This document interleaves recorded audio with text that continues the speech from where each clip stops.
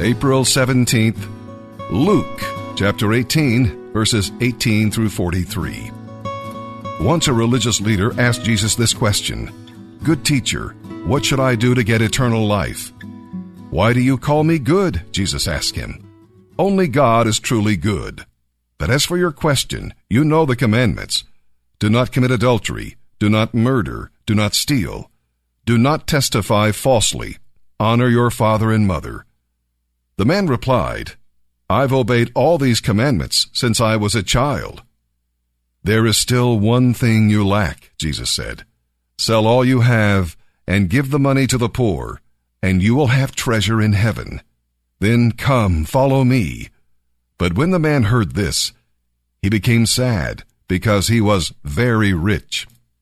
Jesus watched him go and then said to his disciples, "How hard it is for rich people to get into the kingdom of God. It is easier for a camel to go through the eye of a needle than for a rich person to enter the kingdom of God." Those who heard this said, "Then who in the world can be saved?"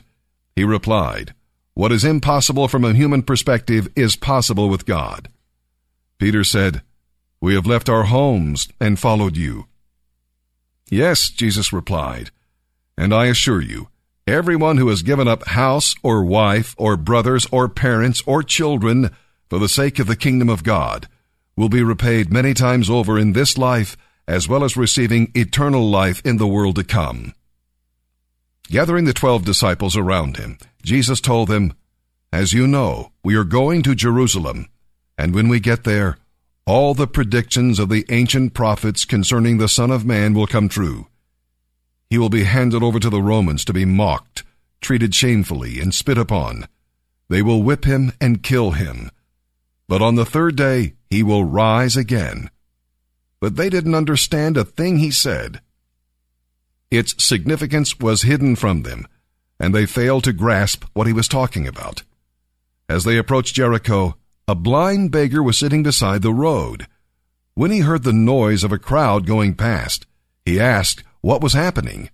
They told him that Jesus of Nazareth was going by. So he began shouting, "Jesus, Son of David, have mercy on me!" The crowds ahead of Jesus tried to hush the man, but he only shouted louder, "Son of David, have mercy on me!" When Jesus heard him, he stopped and ordered that the man be brought to him. Then Jesus asked the man, "What do you want me to do for you?" "Lord," he pleaded, "I want to see." And Jesus said, "All right, you can see. Your faith has healed you." Instantly the man could see, and he followed Jesus, praising God, and all who saw it praised God too. Hey everyone, I have another familiar hymn for you today. I hope it's familiar, and I hope that if these words stand out to you in these hymns, that you're able to research them or ask someone to play them for you, so that you can get the tunes as well, and that'll just help keep the words fresh in your mind, if you're able to sing them and not just say them.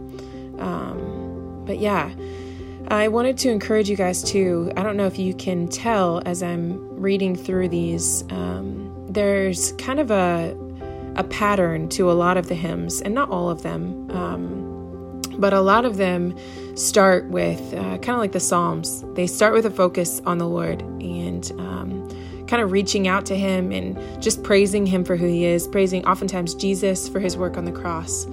And then they, usually in like the second or third verse, there's something about like their present moment and how he is for me what I need today, and how he is enough today. And he's with me right now, those kinds of things. And then you'll also hear, usually in the second or third verse, some kind of a reference to the cleansing power of Jesus' blood, or how his work on the cross covers our sin. Some reference to how we don't deserve it, how we are sinners saved by the grace of an incredible God. And then usually in the last verse or two, you'll hear some kind of a reference to heaven. And I think that this is something that we've lost in our Christianity today.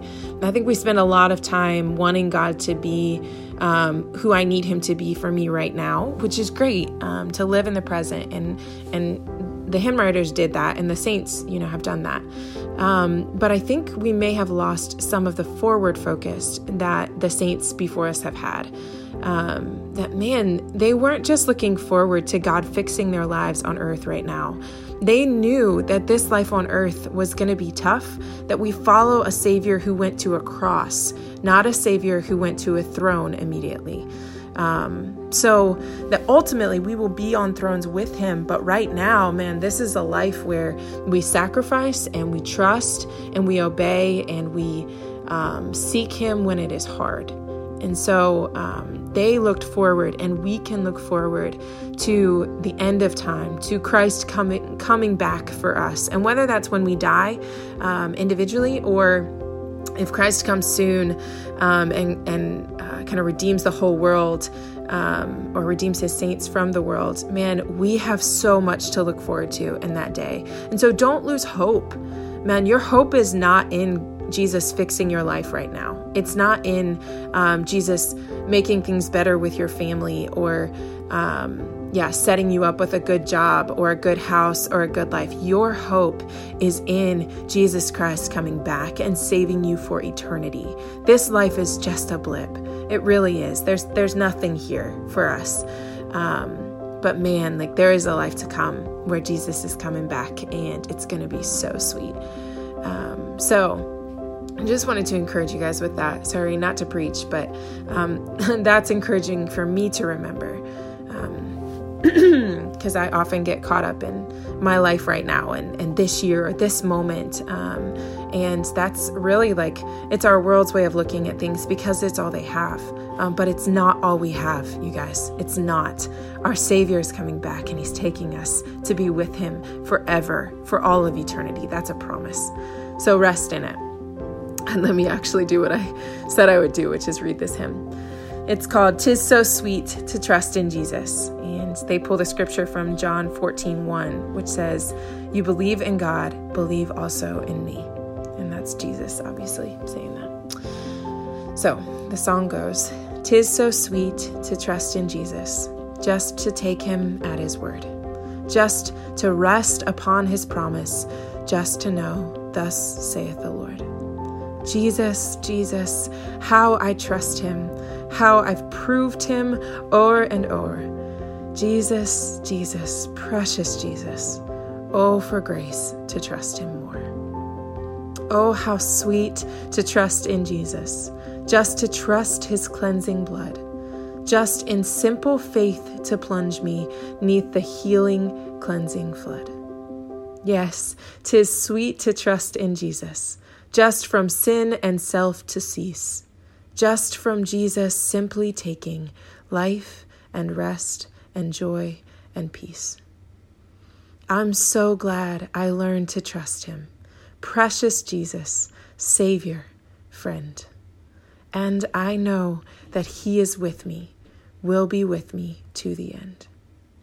Jesus, Jesus, how I trust him, how I've proved him o'er and o'er.